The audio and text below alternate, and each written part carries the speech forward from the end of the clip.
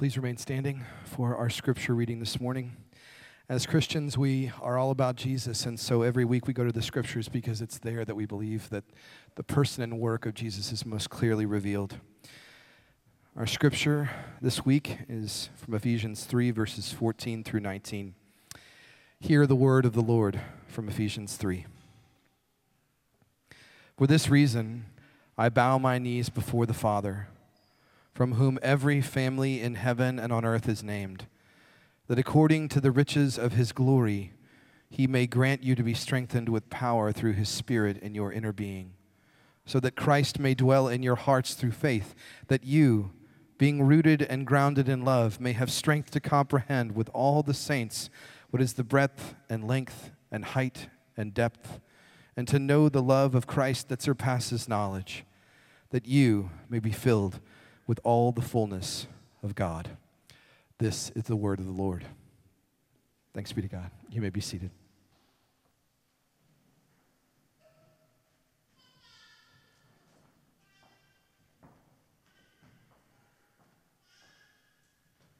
Good morning. My name is Brandon, one of the pastors here at Sojourn Heights. We're in a series that we're calling A Meaningful Presence, asking in a season like this, pandemic, racial tension, and injustice, what will be a divisive election season, what kind of presence should we have with one another and with our neighbors? The way we're approaching the series is that we're coming out of the book of Ephesians, looking at a series of one statements. So one God and Father, one Lord. This week, we're talking one faith. One faith. Faith, a relationship of trust, asking, what kind of presence should our shared faith in Christ lead to? Let me begin like this. The question, why does the world exist, is an ancient and a modern question. And the answers have ranged from, the angry gods to the Big Bang. But Michael Reeves, a theologian in a book on the Trinity, he said this. He painted this picture of Trinitarian love. Love of the Father for the Son, Son for the Spirit, Spirit for the Father, just bubbling up together until it overflowed and brimmed over into creation. That creation is the overflow of the eternal love of God. And faith is the door into that world of love. And the text that we're looking at today is a prayer from the Apostle Paul. And it's his prayer for you, his prayer for us. And so what we're going to do is ask this. What does Paul want us to know? What does Paul want you to know about that love? And I think there are three things. It's security, it's scope, and it's power. Security, scope, power. Let's talk security first. I'm going to pick it up in verse 14, but we'll zero in on verse 17. For this reason, I bow my knees before the Father, from whom every family in heaven and on earth is named, that according to the riches of his glory, he may grant you to be strengthened with power through his Spirit in your inner being, so that Christ may dwell in your hearts through faith, that you being rooted and grounded in love. What love? The love of Christ for you. Now, here's what's really interesting about this prayer from Paul. So this is a prayer for Christians. It's a prayer for the church in Ephesus, the city that he was writing to. And his prayer is that for these people who Christ is already dwelling in their hearts, that Christ would dwell in their hearts. So when you become a Christian, Christ dwells in you, and now Paul, praying for people for whom Christ is already dwelling in their heart, prays that you be strengthened with power so that Christ may dwell in your hearts. What is the point here? That Paul is praying that these Christians in Ephesus, for you and for me, that we wouldn't simply understand the love of God, but that you would experience Christ's love for you. That this is an experiential prayer for the church in Ephesus. This is I want them to sense and know and live this. That you would experience Christ's love for you, and it happens through faith. Now, faith is one of, I think, the more misunderstood doctrines in the Bible. Often if you ask somebody, if I were to say, hey, how are you saved? How did you become a Christian? I'll get an answer like this: by faith. But that's actually not true. That's actually wrong. It's not by faith. It's by grace, through faith in Christ. See, it's not faith that saves, it's the object of your faith that saves. And it's very important that you understand this, because if you don't, you will turn faith into a kind of work. Something that you do to get God's love, not something you do because you have God's love. And what happens functionally is that often we live like this. We tie the quality of our faith to the quantity of God's love for us. So when my faith is strong, I mean really strong, like I'm secure, I'm confident, my trust level with God is off the radar, His love is really strong for me. But when my faith is weak, so is His love for me.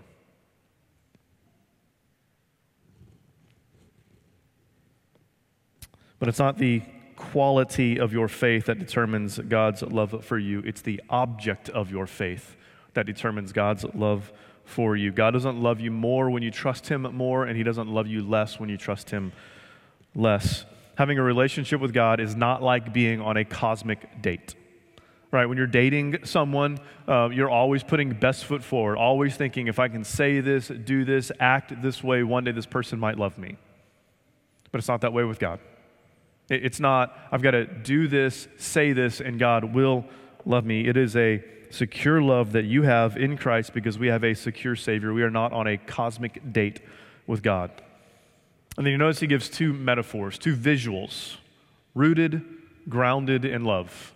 Rooted, this was an agricultural metaphor, like a plant with deep roots in the grounds. And then grounded. That word grounded was actually an architectural term. It was the foundation, the base of a house. Why would Paul use these two visuals? Roots in the ground, foundation of a house. It's because he doesn't want you living your life rootless, restless, insecure, unaware of whether or not you have God's love. He wants you to live as someone with roots deep in the ground in this love. And if you live unsure if God loves you, and I mean, I don't mean unaware, unable to write it out in a sentence. I mean functionally insecure about whether or not God loves you. You're going to search for love somewhere. We're a people born searching for love. If you don't live securely, confidently from the love of Christ for you, you're going to search for love somewhere. It's why you cannot run out of Netflix shows about finding love. It's why you cannot run out of movies and music about being loved. So I'm an Enneagram 3. If you're unfamiliar, the Enneagram is a personality profile, and 3, that's the achiever. The truth is that I have used success my entire life to get love. I still do. I still do. There is a song written about each of these personality profiles in the Enneagram, and in the song for mine, there's this line that says, "These trophies aren't real love." And I remember the first time I heard it, and I just thought, why did nobody tell me? Why did nobody tell me this? If professional success equals love, if happy kids equals love, if your family's approval equals love, it's like building a house without laying a foundation first. It's like trying to stand up a tree in a hurricane that has no roots in the ground. This is not the way Paul wants you to live. He wants you grounded, secure, confident in the love that Christ has for you. Because as long as success keeps coming, as long as approval or whatever you define as how you get love keeps coming, the illusion can remain. But as soon as that stops, you realize there was never a foundation under that to begin with. You have a love that is secure in Christ. It does not depend on your success or the quality of your faith. It depends on the quality of your Christ, the object of your faith. That's the security of this love. Now, the scope of this love. Pick it up in verse 17. That you, being rooted and grounded in love, may have strength to comprehend with all the saints what is the breadth and the length and the height and depth, and to know the love of Christ that surpasses knowledge, that you may be filled with all the fullness of God. I love the way Paul wrote this. I love the way Paul said this, that I want you to know the love that surpasses knowledge. I want you to know this love that you can't possibly comprehend. I want you to know a love that surpasses your ability to know this love. The scope of Jesus' love is simply incomprehensible. It is all-encompassing. And then the breadth, the length, the height, the depth of the love, this is the dimensions of the love that Jesus loves you all the way up and all the way down, as deep and far and wide as it possibly could be. And listen, I know to a community of people who like to think in complex terms, who don't like a simplistic world to live in. Sometimes we need to hear a simplistic statement that the love of Jesus for you is all the way up, all the way down, as deep and far and wide as it possibly could be. You need to hear that you are loved like this. One commentator said, this is the matchless love. It cannot be matched, that there is no love in the world that could possibly match the love of Christ for you. You will search your entire life and you will never find a love that matches this love for you. And how do we get it? How do we get this love? Well, listen to the lyrics from this song. Magnificent, marvelous, matchless love. Your cross is our redemption. Your death is our fullness of life. That day, how forgiveness flowed as a flood. How great, how sure his love endures forevermore. United in your resurrection, you lift us to infinite heights. Magnificent, marvelous, matchless love. There it is. Redeemed through his blood. Forgiveness flowing like a flood. His love endures forevermore, the matchless love of Christ, and then through his resurrection, lifted to infinite heights. A matchless love. And listen, you want to know what I think is so, like, you were made for this love. I was made for this love. This is what this love, I was made for it. Part of being created in the image of God is being given a heart able and ready and willing to receive this love. You're not just loved all the way up, all the way down, as deep and far and wide as you could possibly imagine. Being created in the image of God means you were given a heart able to receive that kind of love. You were made for that kind of love. Given hearts to receive an incomprehensible love in Christ, which takes us to the power of his love. Look back at verse 16. That according to the riches of his glory, he may grant you to be strengthened with power through his Spirit in your inner being.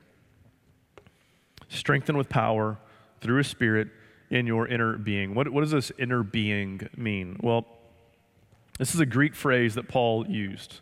He was writing to a group of people, many of them Greek-speaking, culturally influenced, and he takes a phrase from a Greek-speaking world and he brings it in. He only uses it a few times in the scriptures. And so what does it mean? Well, I think the best way to understand it is just kind of pull it to a modern-day phrase and parallel it to this. Think in your heart of hearts. Like when somebody says, man, you've got to believe that. Do you believe that in your heart of hearts? What do they mean by that? They mean like really believe it. Like not just kind of believe it, but like deep down in your heart of hearts, at the core of who you are, do you believe this? In your heart of hearts. He's saying, I want you to know the love of Christ deep down to your core. He is not praying for the church in Ephesus to have an opinion about God's love. Having an opinion about God's love doesn't strengthen you with power to do anything. It doesn't strengthen you with power to do anything until it sinks down deep into your heart of hearts. He is not praying for an opinion. He's praying that they would know the love of Christ. Jonathan Edwards has a fairly well-known illustration where he says, listen, it's one thing to describe the taste of honey. It's a whole other thing to taste it for yourself. But Paul is not praying that you would be able to describe the love of Christ, saying that you'd be able to taste it for yourself, that you would know what it's like when that love hits your lips. But strengthened for what? The power to do what? Well, if we asked Paul, I bet he would probably say a lot. But if we could keep it in the context of Ephesians, what is the book of Ephesians about? It's about people from all nations, all ethnicities, all backgrounds being reconciled into one body, into one church, with one faith, to live as a people with 1,000 differences, united together as one people in one church. And back in chapter 2, just a few verses before this, he wrote about the dividing wall of hostility being broken down in Christ. That all that divides humanity, all the divisions that we see on display right now, which are not hard to find, everything that divides being broken down through Christ. Listen, I love Sojourn. I love our heart for justice. I do. I love our heart to go out into the world and to see the world become a better place for everyone. But I think we need to remember this, that there is no lasting healing, there is no lasting wholeness until the love of Christ gets applied to the wounds of division. That apart from the love of Christ being applied to what divides, there is no lasting, long-term healing. And so I want our church to keep being people who have this heartbeat for justice and seeing the world be a more just place for everyone. But I do think that our heart needs to beat a little stronger for evangelism.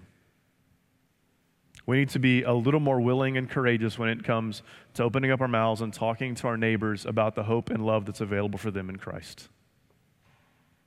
We need to be holistic in our engagements of the world. Able to go and not just do deeds flowing from the love of Christ, but open up our mouths because we've received the love of Christ and we know that our neighbors need it. I want to see us be holistic in our engagement of the world, not forsaking one for the other. So, what do we do? What do we do? What action items can I take from this to see this love inflamed in my heart? To see this love more richly inflamed in me so that we can be a community together, holistically out there engaging, living together as one, making the world better and opening up our mouths about the love that of Christ that is mine and is available for you. Well, again, if we asked Paul, I bet he would say a lot. But if we could just pull a couple from the text that we're looking at right now, I'd say here's 2 action items. 2 action items. 1, pray. This is a prayer from Paul. Follow his lead. Pray. Pray your heart on fire. Pray until you sense the love of Christ in such a way that it begins to melt your heart. And when you pray and you don't sense that and you don't sense it melting your heart, just keep praying. And then when you keep praying and you don't sense it, just keep praying. And then 2, do so in community. Notice he said, you may have strength to comprehend with all the saints. With all the saints. God's love for you is something to be experienced with others. The scriptures know nothing of the isolated roaming Christian. You are, there's a low likelihood that you will sense and know and experience the love of Christ for you apart from others. The love of Christ for you, to grow deep roots in that love, to see that love become more and more the foundation that you build your life on. It happens in communities with others. It's why our parishes, these smaller groups of men, women, and children, it's why we don't do life stage parishes. Listen, we know the value of life stage friendships. We do. I think they're particularly meaningful and important in life. But our parishes are not communities built on a shared interest or a shared stage of life. They are built on a shared love of Christ. That together, people from different generations and different socioeconomic backgrounds would come together and learn to live receiving the love of Christ and to learn to live from the love of Christ, that we might grow in that and do so together. Because Sojourn, you are loved. Hey, look at me. If you're taking notes right now, I want you to look at me. If you're at home, gathering online, I want you to look at me. You are loved. The God of this world sent the Apostle Paul to record a prayer to remind you that you are loved. You don't have to achieve anything to get that love. You don't have to have anyone's approval to get that love. You are loved. You are loved. And sometimes we need to hear a simple and clear message cut through the white noise of life to be reminded that in Christ you are loved. No matter how big your bank account or how small your bank account, you are loved. No matter what your boss or your parents or your kids think of you, you are loved. You are loved. You are loved. The best marriage will not give you the love that you are after. All the success in the world will not give you the love that you are after. You were made for a love that is so much more than that, a love that you can only get to when you've been redeemed in Christ. And as someone redeemed in Christ, it's the love that you have and the love that you are made to live from. And so what kind of presence should we have with one another and for our neighbors? A loving presence. A loving presence. The gospel creates a community of love, and we should be as generous with our love for one another and others as Christ was with his love for us. No less. No less. The road to renewal in the world is a road paved with love. Love. That's why Jesus summarized the law: love God, love neighbor. And if you are a non-Christian, to the non-Christian here or watching at home, you are made for this kind of love. You were created for this love. You exist for it, and so come on into the church. Come on into the church. Inside the church is where the love of God for us goes from something we have an opinion about to something that we taste. And the taste of honey is bitter compared to the taste of the love of Christ. Let's pray. Father, thank you for sending your Son into the world. The only reason we are able to have this conversation right now is because you did that. And because he came, he lived, he died on a cross, displaying that cannot be matched love for us. And then resurrected so that we could have it. Help us to be a people who live from that love, who actually sense it, where it melts our hearts. Help us to pray until that happens. And help us to do that with one another. We want so deeply to have this rich, robust, Christ-honoring, Christ-fueled love with one another and for our world. Help us. We need your mercy and your grace and your sustaining power. We pray in Christ's name. Amen. Amen.